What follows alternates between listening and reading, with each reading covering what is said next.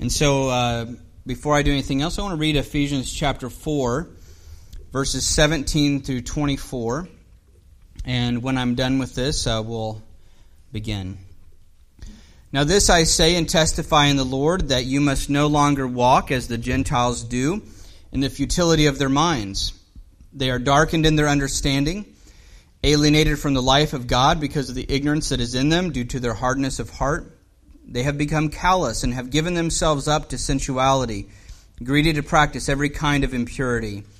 But that is not the way you learned Christ, assuming that you have heard about him and were taught in him, as the truth is in Jesus, to put off your old self, which belongs to your former manner of life and is corrupt through deceitful desires, and to be renewed in the spirit of your minds, and to put on the new self, created in the likeness of God in true righteousness and holiness.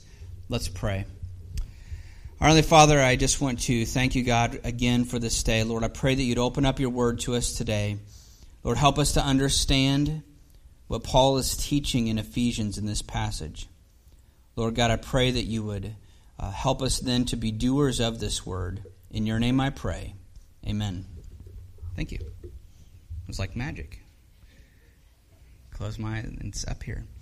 I was just thinking, too, I need to get somebody to grab that for me. So we read Ephesians 4. Now, just to remind you what's going on, because we've been out of Ephesians for a little bit.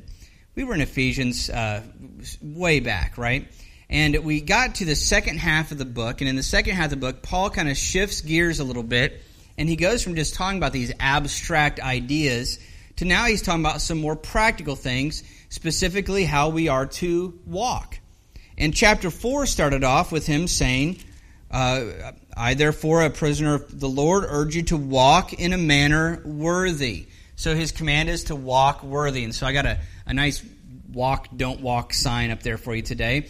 And he says, walk worthy, right? Walk worthy of the calling to which you've been called. And so the key to understanding Ephesians is to understand, okay, all this stuff, we talk about who is Jesus, what has he done, what did he do in our lives specifically. And then he says, therefore, because of all these things we've talked about, this is what you need to do, right?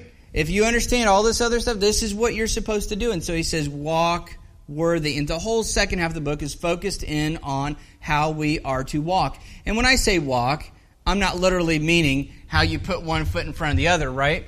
What am I talking about when I say how you're to walk? How you're to what? Live, right? And so he says, walk in a manner worthy, or live in a manner worthy. Now, when he started that conversation in Ephesians 4:1, the whole rest of that that we've talked about so far, up to verse 16, was all about walking in unity, right? That we're not meant to walk the Christian life alone. And we kind of battled, as we went through there, we kind of worked against some of the misconceptions that people have. A lot of people feel like their spiritual life is a completely isolated event where they're all on their own. And Paul he just kind of blows that out of the water. He says, we are to walk together. We're to walk in unity. We're to be unified in what we do as brothers and sisters in Christ. And he says specifically, the gifts that God has given us have been given to us for the express purpose of building up each other, to build up his church. And so for me, the most interesting thing about that whole passage is that there are gifts that God has given to you, that the only way that you will fully know what those gifts are is within the scope of as a participant in the body of Jesus Christ, known as the church. And there are some gifts that specifically that's what they're there for. And God has given us those things to build up his church. But now we've reached verse 17. And Paul is, again, now he uses the word walk again in verse 17, but this time it's not a walk, it's a don't walk, right? So first he says walk worthy, now he says don't walk. And so what does he say specifically? He says don't walk like the Gentiles. Now I thought about making a joke at this point about if you were in the 80s, you might have thought, you might have been thinking don't walk like the Gentiles, you might be thinking don't walk like Egyptians, right? Is that coming back? Denise is smiling, she knows what I'm talking about. But Paul says don't walk like Gentiles. Now, what's he talking about? Is he talking about a race of people? Absolutely not. The focus of what Paul is talking about is he's saying don't walk like what we might say pagans. And what Paul means by this is that there is a key difference a fundamental difference between how a Christian is to live their life and how a non-Christian lives their life. Right? Now, if I asked you the question, I want you to describe for me what is a good... I was going to do basketball player, but I'm in the wrong season, so I'm going to switch it. I'm going to do football player. What's a good football player? Right? If I said, describe for me a good football player, what are some skills that might pop in your head? As soon as I say that, what are some things that might pop in your head? Anybody help me out. What's it? Yeah, quarterback. So what's like a skill? What would they be able to do? Run? That's important, right? Throw? Oh, did you say throw? I'm sorry. Right? They have to be able to throw the ball. As a quarterback, they got to be able to throw the ball, right? Pass it. Nice spiral pass, right? Make it to the person. If you're a receiver, that's not as much on the throwing as it is on the catching, right? You have to. I said run. I thought she said run. Run. You have to be able to run. You got to be able to do these things, right? You got to be able to move.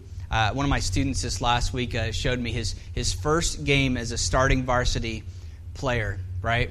He shows me this video, and they had uploaded it to YouTube because I got to show you this video. He says, I almost got my first varsity touchdown because I want you to see it. And so it shows him, and the quarterback passed the ball. He bounced out of both hands. He finally gets a hold of it, and he's running down. He goes past 3 guys, and he's within 10 yards of the end zone. Nobody's around him, and he trips and does a face plant right there. The kids gave him the hardest time. Every time I see him now, I'll see him walking down the hall. I'll say, "Be careful, don't fall." But there's skills now. But here's the thing, though. He's a pretty good football player. He's just a sophomore this year, and he's starting varsity. He's real fast, real good player. But if I listed off his skills, right, his specific skills, but let's say the rest of the season he doesn't have any more face plants, right? But let's say he does great the rest of the season. Great season. You might say he's a good football player, right? But now, let's say you took that same kid and you put him on the field with the Broncos. Is he a good football player anymore? Now, see, so the thing is, to define what's a good football player is a little bit harder than just listing skills, isn't it? The skills have to be appropriate for the level they're playing in as well. And so then you might start thinking in some other aspects of what does it take to be a good football player, right? Not just having the skills, but having skills in increasing measure, appropriate to how long they've been playing, right? I had some friends in high school that were really good basketball players, but they got into college, they weren't as good anymore. The competition was harder. They hadn't improved over time, right? And so defining a good football player can be kind of challenging. I think the same thing happens when we talk about what does it mean, and I'm going to say a good Christian, but what I mean is what does it mean to be a Christian? What is being a Christian all about? Some of us, we try to narrow it down to just a list of behaviors, but you can't narrow it down that way. And what's really interesting is what Paul is doing here, and so this is the most important thing I'm saying today. The interesting thing that Paul is doing is he says, walk worthy. When you want to know what you're supposed to do as a Christian, his first emphasis is on walking together with other Christians. His second emphasis is still not going to be this list of behaviors. Most of us, when we talk about what it means to be a Christian, we start listing off the behaviors. That's the first thing that comes to our mind. That is not the first thing that comes to Paul's mind when he says, how are we to live? Right? How are we to live? And the fundamental difference, just like trying to determine what is a good football player, the fundamental difference in what does it mean to be a Christian, what does it actually mean, can't be narrowed down to a simple list of behaviors. We'll come back to that thought in a minute. But now let's read verse 17. Paul says this. We'll read what we're talking about. Now this I say and testify in the Lord, that you must no longer walk as the Gentiles do in the futility of their minds, right? In the futility of their minds. And so Paul says, don't walk in the futility of your mind or in the futility of their minds, right? And specifically for us, don't walk in the futility of the mind. What's that mean? The word futility means emptiness. It can be translated vanity. It's a pointlessness. It's a uselessness. There's an emptiness to the mind. And notice he says the mind, and that's exactly what we think of when we think about the mind. We're talking about the thoughts and what's going on up here, our willpower, our decision-making ability, all those things that are going up. But who are you on the inside? And so Paul's emphasis here, besides walking together with other Christians, and so the first thing Paul talked about, hey, you want to know what it means to be a Christian? Get with other Christians, right? That's the first thing. Help to grow the church. That's the first thing. Second thing, now he starts to get a little bit more detailed here, and he says, now the second thing, don't walk in emptiness of mind, right? And so now he goes right to the very center of who you are and what you think, right? He's digging down inside. So the primary difference is not an outward. Now think about that as a Christian, right? What does it mean to be a Christian? Isn't there a basic fundamental difference that happens on the inside first? As a Christian? What's exciting about that is I've known some Christians that were just recently saved, and I knew one guy, he was saved, he was a drug addict, and he was all kinds of these other things, and he had just gotten saved, and so, man, there was all kinds of stuff that he was still doing that was wrong. If you would have met him, you would have thought, that's not a Christian, but he was genuinely saved before God. He was a Christian. His language was still off. There was things he was doing that was still off, but he was a child of God. I've read stories of other Christians who, when they first got saved, they'd been living with their girlfriend. They were still doing that. They hadn't even thought about it yet. They were genuinely a child of God, but they didn't know this part yet. And so they're there, but the major change happened on the inside. And you see other Christians, as they progress years later, right? Things begin to change. Things begin to grow, and they're different, and there's always an increase. And so you can have other Christians who very much are living for God, and there's all kinds of things. But the key difference, both of these people can be genuinely children of God, genuinely saved.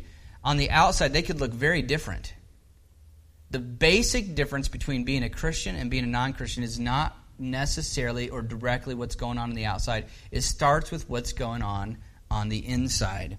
Now, so Paul's going to lay this out in a little bit more detail. So let's read verse 18. He says, they are darkened in their understanding, alienated from the life of God, because of the ignorance that is in them due to their hardness of hearts. Now, I'm going to leave that up there for a second, because that is just an awful description of a person, isn't it? I mean, it just sounds horrible. It sounds miserable. I mean, they're darkened in their... What does it mean to be futile of mind? This is what it means. Darkened in their understanding. Right? That darkened is literally, a darkness is there, right? Darkened in their understanding, alienated from the life of God, or separated from the life of God. And he says, why? Notice there's the because, and then there's the due to, right? Do you see that right there? The because of the ignorance and due to their hardness of heart. So he gets right down to the core of where this futility of mind comes from. Notice that it comes from this root cause here. And so I'll put it this way. We could think of it this way. Don't walk, then... If we don't want to walk in ignorance of mind, we got to start here. Don't walk in ignorance and hardness, right? Now that word hardness can mean stubbornness. Now think about this. This is a deadly combination. I mean, there's some people out in the world. Now the word ignorant isn't like the word stupid. Ignorant means lack of knowledge, right? Lacking knowledge. Like there's aspects of things I'm extremely ignorant in because I just don't know anything about those things, right? Ignorance has nothing to do with lack of intelligence. Ignorance just means lack of knowledge. You can have a very smart person that's ignorant in certain categories, right? Stubbornness, now think about that one. Stubbornness is that refusal to listen and to learn and things like that. Now think about it. Let's put this combination together. Ignorant and stubborn. That's a deadly combination, isn't it? Maybe you've met some people like that before. They didn't know. Hey, you know what? I'm going to tell you right now, I've been like that before. I can't tell you how many times I had no idea what I was doing, trying to fix something on the house or trying to fix something. I had no idea what I'm doing. I was too stubborn to ask. Guys are like this all the time with getting directions, aren't they? We don't do it very often anymore because we have Garmins that can just tell us which way to go, but we don't like to listen to them either sometimes. Right? But ignorance and stubbornness, you put those two things together, that's a deadly combination, isn't it? And that's precisely what Paul's talking about. Ignorance, right? Lack of knowledge. It's one thing to not have knowledge, but to walk in a lack of knowledge and to also walk in a stubbornness is a dangerous combination. And notice what it leads to. This stubbornness, this hardness. It leads to darkness, right? And alienation from the life of God. See, Paul says that the darkness of their understanding, right? The understanding is your ability to comprehend and grasp the things of God. The darkness in the understanding in this. And notice it doesn't say alienation from God. What does it say alienation from? From the life of God, right? Paul's referring to this life that we could have with God. And he says they're separated from that. They don't have this life that you could have with God, this partnership with God, this togetherness with God. You don't have that because of the ignorance that is in them and the hardness of the heart. And this is an absolutely bleak outlook when you go this path. Now, I don't know about you, but one of the questions that pops up in my mind right now is this. This is a bit of a challenge. I'll have many people I wouldn't think of people that are non-Christians as someone who is dark in their understanding and alienated from the life of God and ignorant and stubborn. There's a lot of times I'll meet someone who's not a Christian. It seems like they're not like that.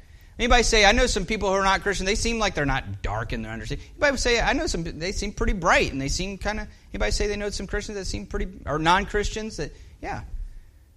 In fact, I've met some non-Christians that are pretty good people. They're pretty moral and they're doing some good things. And in fact, some of them are nicer than we are, right? They're better than most of us sometimes.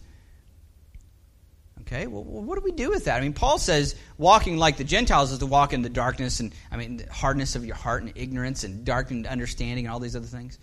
How is that true when my perception about here doesn't seem to match that?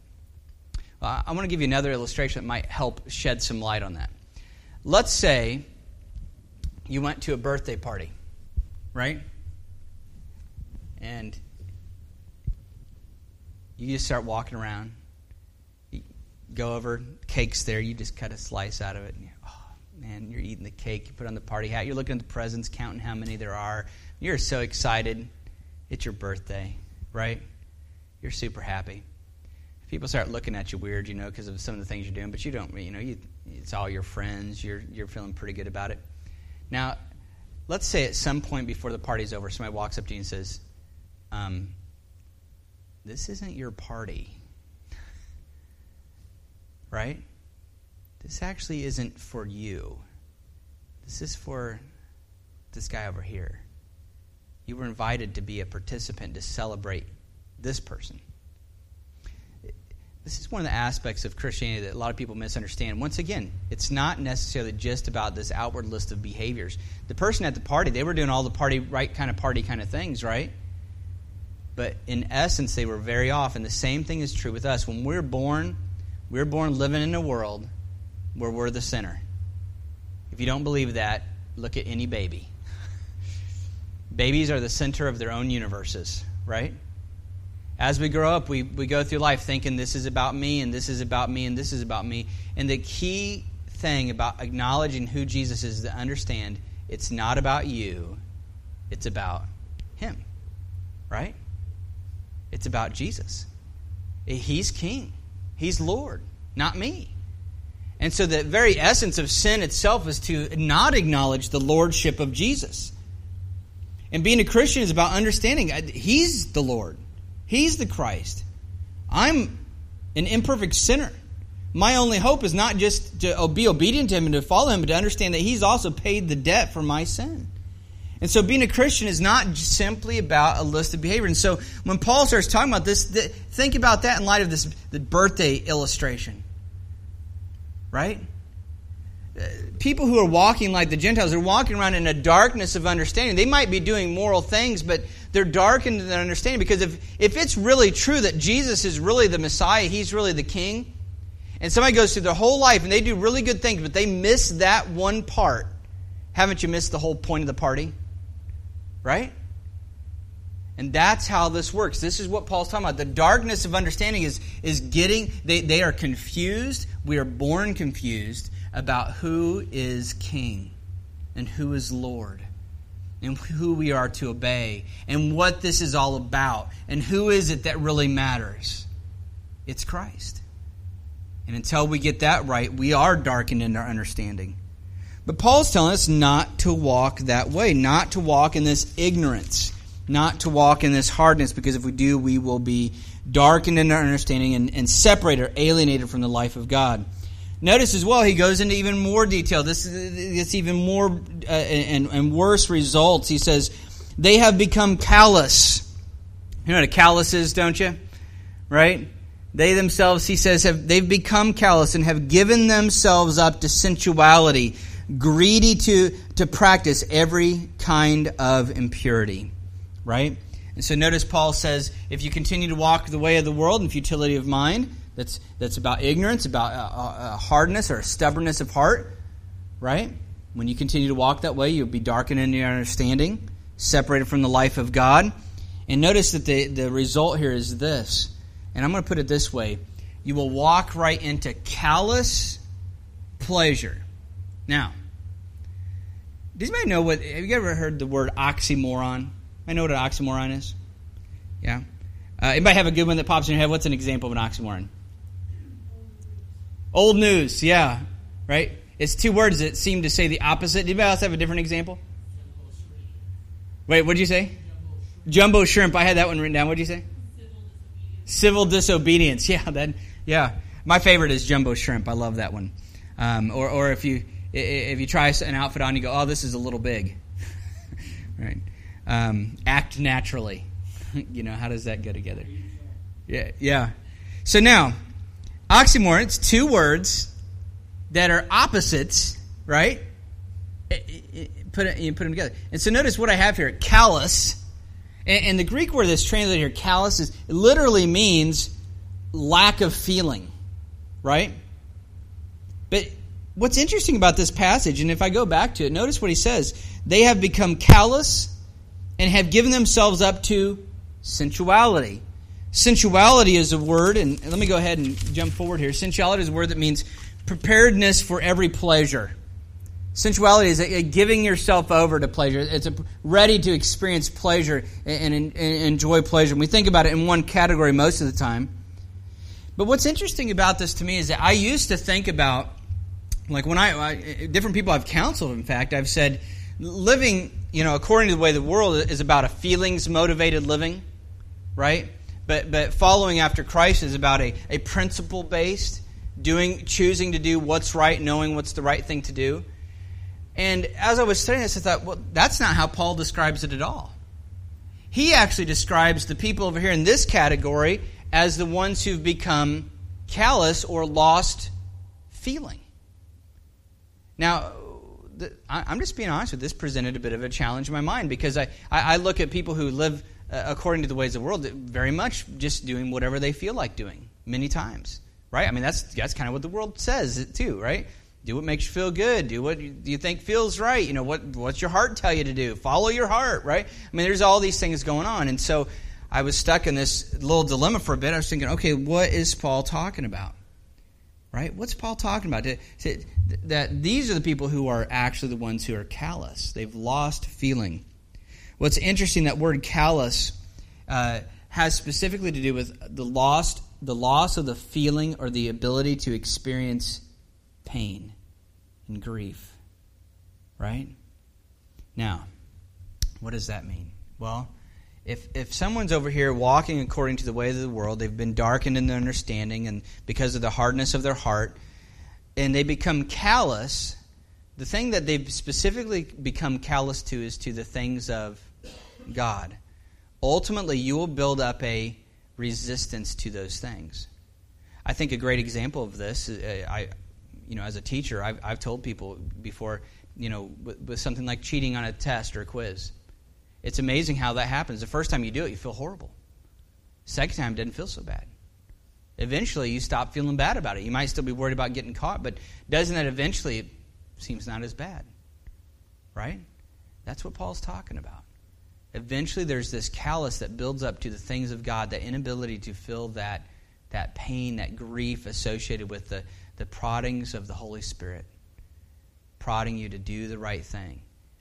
And Paul says, hey, this is where you're going to end up, callous, unfeeling to the things of God.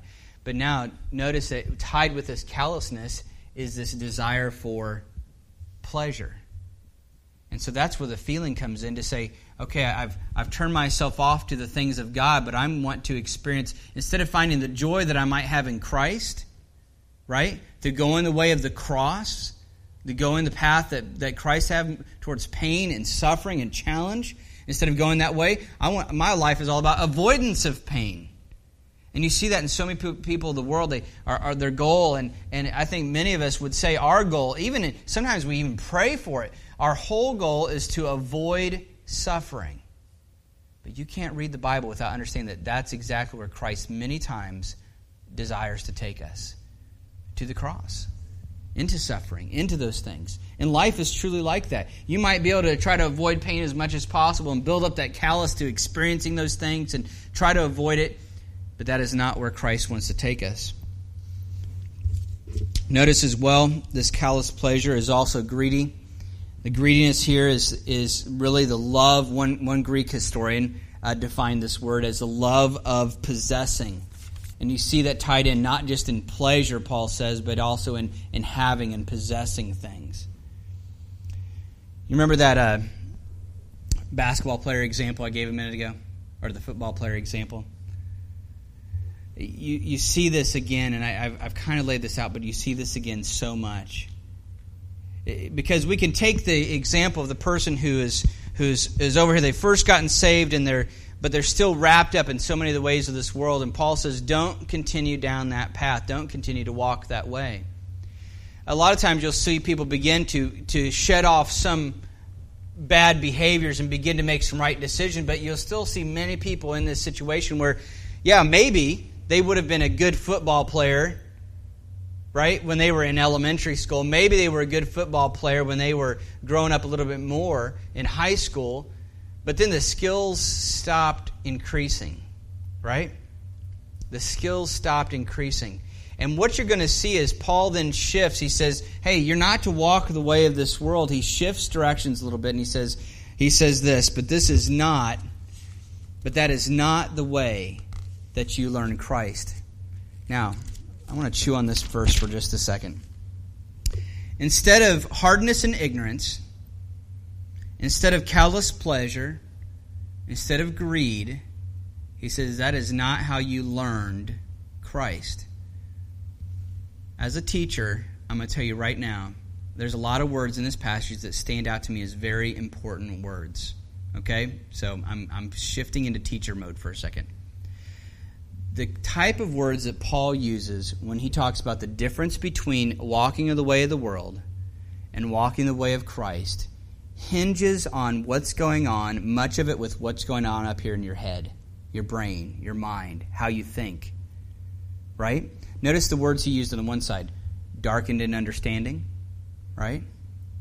He talked about hardness of heart, which is talking about a stubbornness. The heart is not just your feelings, but specifically how you think. Notice when he shifts over and talks about Christ, he says that's not how you learned Christ. Right? That's not how you learned him.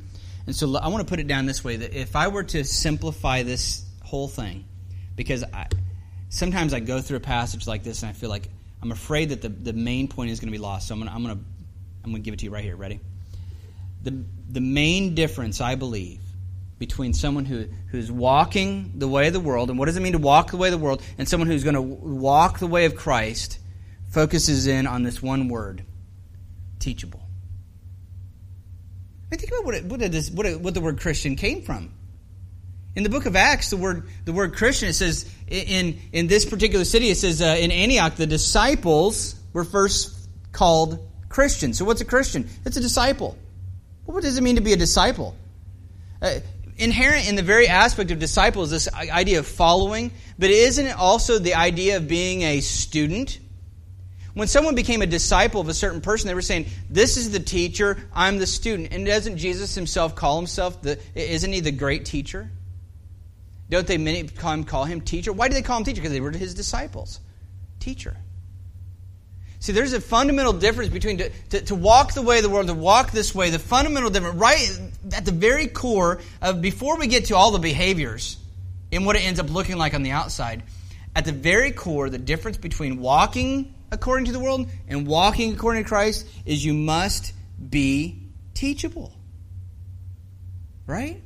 You've got to be someone who is teachable. There's growth is implied here.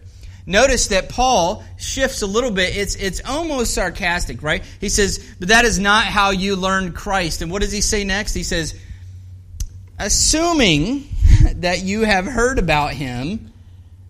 Now, okay, the Ephesians, I am sure, have heard about Jesus. Okay? Think about this letter. All the things he's been talking about. Clearly, these people have heard about Jesus. And so what does he say? This is not how you learned Christ. Assuming you've heard about him, right? And were taught in him as the truth is in Jesus. And so notice there's 3 more words wrapped up in this that have this teaching, student, teacher feel to them. Notice the aspect of the heard. You've heard about him. And you were taught in him. And then he talks about the truth as the truth is in Jesus. And so we could narrow this down very much to being teachable versus being stubborn. The walk in the way of the world versus walk in the way of Christ is about being a teachable person or being a stubborn person. Yeah, you're in one camp or the other. Right? You sitting in this room today, every one of you in this room today is either you're a teachable person or you're a stubborn person. You're one or the other. Are you someone that's learning? You come here, I want to hear, I want to learn. Or are you coming here saying, I already know what I need to know, I'm just doing this because I have to? I don't know. But there's one or the other. And the very core difference between walking like the Gentiles walk compared to walking like Christ would have you to walk is whether or not you're going to be someone who is teachable or you're going to be someone who is stubborn. Okay? And why is that? Paul says the truth is in Jesus. I mean, throughout Jesus' ministry and his earthly life, he talks about himself all the time as being the truth. Right? He is the way, the truth, and the life. Nobody comes to the Father but by him. He is the very essence of the truth of what God is doing in this world. And it's all about knowing who is Jesus. And so I want to end with just a few ways that you can put this into practice. Okay? Number 1, be a listener to the things of Jesus. Right? Be a listener to the things of Jesus. Be alert in church. That's a good way to be a good listener to the things of Jesus. Take notes. Right? Pay attention. Make sure you're really listening. What's being said? What's going on? There's all kinds of things you can do to be a better listener while you're here. I mean, just being here is the first thing, right? But as you're here, to be a listener, someone who's listening. And good listening has a critical ear, doesn't it? Wait a minute, you said that. I'm not sure. I got to think about this for a little bit. Well, I got to be sure about this. What about this thing here? One of the best ways to make sure that you're not going to continue to walk in the way of the world, but to actually walk the way that Christ would want you to walk, is to be someone who's a listener. Just come here to be ready to listen. Right? I think the next thing here is be a learner of Jesus. Right? Someone who is taught in him. I mean, this is a personal teaching of who is Jesus Christ, but it's not just the facts. You've heard about him, but now we are taught in him. Okay? So this is not simply facts. This is life-changing. Someone who is genuinely moved from being a listener to being a learner begins to ask the hard questions of themselves. Am I doing this? How does this impact me? What could I do differently? Right? You can be a listener and pick out enough information to think about how everybody else needs to change. But a true learner begins to take those things into himself and say, okay, how does this reflect on me? There's other things you can do to be a learner. Read a book about Jesus. Read the Bible. But there's a lot of really good books about who is Jesus and what did he do, and that explains those things. There are teachers that we've been given that God has blessed this world with that have deep understanding of the things of Jesus Christ. Get a study Bible. And when you read your study Bible, read some of the notes down the bottom. I learned so many things by getting a study Bible and reading some of those notes, and they explain different aspects. Oh, okay, that's what that means. Oh, okay, this is what he's talking about. My mother-in-law highly recommends a children's Bible. There's an NIV Children's Bible, and she's given it to so many people, and there's so many people that she knows. She works at the nursing home, and there's a lot of people she's given this children's Bible to, and sometimes she'll cover it up so it doesn't look like one.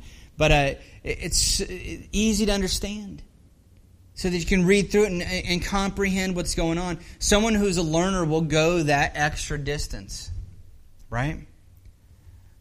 You could study ahead in Ephesians. You know we're going to be in Ephesians in church. I guarantee that if you took some time to read through what's coming up in Ephesians, and when you came here today, you'd have a deeper understanding of the things I'm talking about, because you're prepared. You know where we're at. Teachers in school many times do that. They'll have their students read a chapter before they discuss it. You know, if you really want to be a learner, these are the kinds of things that you could do. Right? It's easy to look at kids and say, hey, you need to read, do your homework, do this, do this. But what about you? I mean, the truth is you're either a learner or you're not. Right? You're either the kind of person that wants to know, I want to know more about Jesus. I want to learn more about who He is. And there's not a person in this room that's arrived to that point yet and gotten to the limit.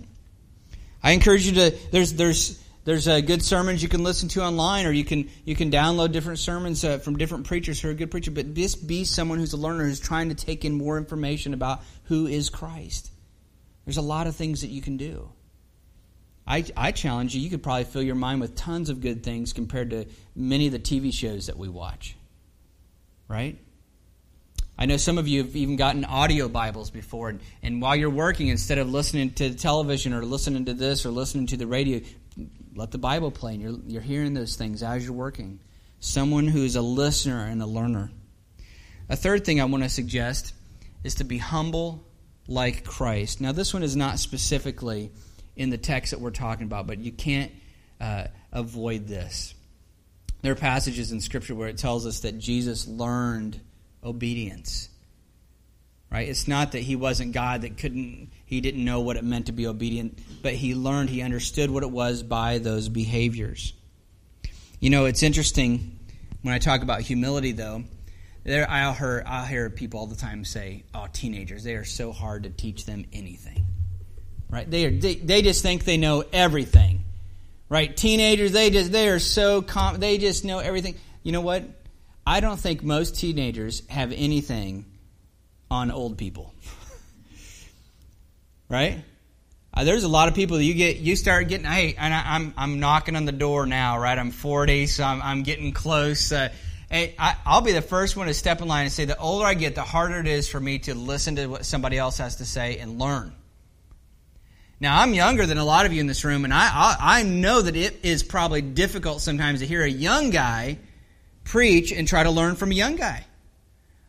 I've done the same thing. I know I've shared this at church before, but I can remember one time several years ago, I was sitting there, was this guy that was preaching, and I knew he was like he wasn't even out of college yet, and he's preaching this message, and he's talking about, and I'm just sitting there, and the whole time I'm sitting there going, you don't know nothing. I wasn't saying it out loud, but in my head I'm going, what do you know? You're just a baby, you know. I was sitting there the whole time, and I was so convicted by that later. A few years earlier than that, I'd seen an alternate example. When I was at Northland, there was a guy who was preaching. We were in a preaching class, and one of the kids would get up there and preach, and some of them were just horrendous. I'm sure mine were horrible. And the teacher, though, every time he would get there, and I know I've shared this before, every time he would get there, he would open up his Bible, and he would just sit there like this, ready to learn. And this guy had been listening to kids preaching for years, and he would still do this. And I asked him when I was like, it just seems like no matter who's up there, I said, you just always seem so intrigued by whoever's preaching, whatever they're saying. And he said, well, it's easy. He said, they're opening up the Bible, and there might be something that they have that I didn't know, that I could get. God might speak to me today through this guy. They're fallible. They're humans. But God is not fallible. And I might get something from Him. But it's tough to be a learner sometimes. And in order to be a learner, I believe absolutely you have to have humility to say, I might have something to learn. I haven't arrived yet. Right? Look to Jesus Christ as your example. Someone who took the form of a servant. I mean, I just marvel at this. Jesus was divine. He was God, and yet He came as a baby. I mean, He would have gone through all those childhood years. Right? I just think about what he was able to do. And let that be an example for you to be willing to be a true listener and a true learner. Finally, I want to say this. Pray for more of Jesus.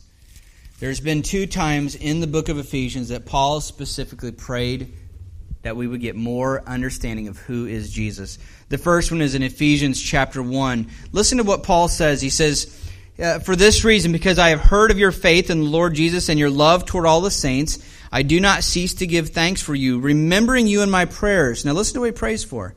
That the God of our Lord Jesus Christ, the Father of glory, may give you a spirit of wisdom and of revelation in the knowledge of Him, having the eyes of your hearts enlightened, that you may know what is the hope to which He has called you, what are the riches of His glorious inheritance in the saints, and what is the immeasurable greatness of His power toward us who believe.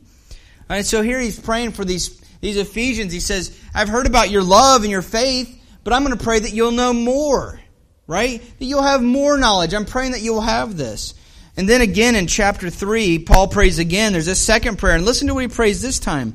He says, for this reason I bow my knees before the Father, from whom every family in heaven and on earth is named, that according to the riches of His glory, He may grant you to be strengthened with power through His Spirit in your inner being. Well, what do we need this power for? Listen to what Paul is praying for. Power, right?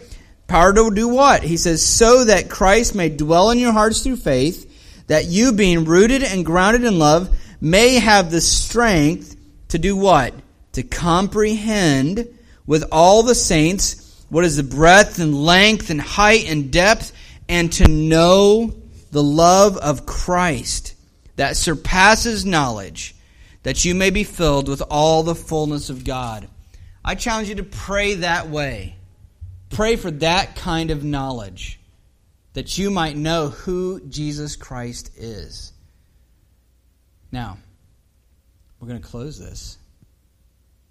The challenge that you have, though, is to really ask the hard question. Are you, this one or this one, are you a learner? Are you someone who's willing to listen? Do you come here to hear and I learn more things? To grow, to change? Or on the other hand, are you a stubborn person?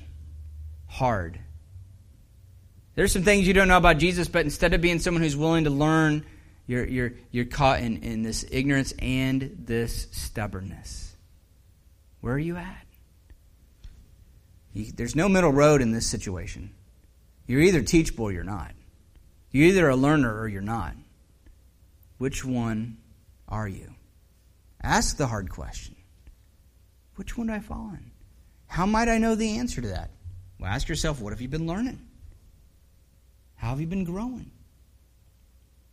To bring out the football example one more time. One of the key differences between a good football player and someone who's not a good football player is that ability to continue to learn and grow and change and get better. Would you not agree with that? It's also true with a Christian, someone who is genuinely a child of God. What defines them is not that they've just put off some bad stuff, but they've continued to grow into this likeness, becoming more and more like Jesus Christ. If you found that you've looked at yourself, you've been in church for a long time, and you could look at where you were 10 years ago and it's no different than it is today, then I can help you answer the question. You are not a learner. You've fallen into the way of the world, and you're walking like the Gentiles in stubbornness and in hardness. You're darkened in your understanding. You probably don't even realize that you're stubborn. You're alienated ultimately from this life of God right now. What could be going on? Because you're missing it. You don't even know what's going on. You've maybe even gotten to the place where you are now callous. Right? Callous. Your heart has grown hard. That callous has been over it. You've heard preaching. You've heard people say to you 100 times over, you need to read your Bible. You need to do this. You need to do this. I know. But you're fine and content with just being right where you're at. And the thing that you seek most in life is absence of pain. You just want pleasure. I want to enjoy this TV show. I want to have a nice vacation. I hope it rains today. I hope it doesn't rain today. I hope we get this. I hope this goes smooth. You're living in sensuality. You may not realize it, but that's where you're at. I challenge you, if that's where you've fallen, to today repent, get before God and say, Lord, I've fallen into this walk, and I'm walking like the Gentiles walk. I'm no different. Lord, work in my heart that I might get where I'm supposed to be. Let's pray. Our Heavenly Father, I do thank you, God, for your word. Lord, I pray that you'd be with us. Lord, my hope is for everyone in this room to be a learner. My hope is for every single individual in this room to be someone who is a learner, who comes to you and is teachable and humble, who listens to your word. And they've heard about Christ, and they want to be taught in him. Lord, I pray that everyone in this room would get to that place. Lord, I want to pray for those in this room who are stubborn, hard of heart. Lord, they may not realize it. Lord, I pray for them, God, that you would break that hard heart. Lord, I pray that you would bring in situations of life and challenges and trials. And Lord, for the sake of their own soul, Lord, I pray that you would do that. Lord, I pray that you'd break that hard heart so that everyone in this room would have a spirit of Christ within them.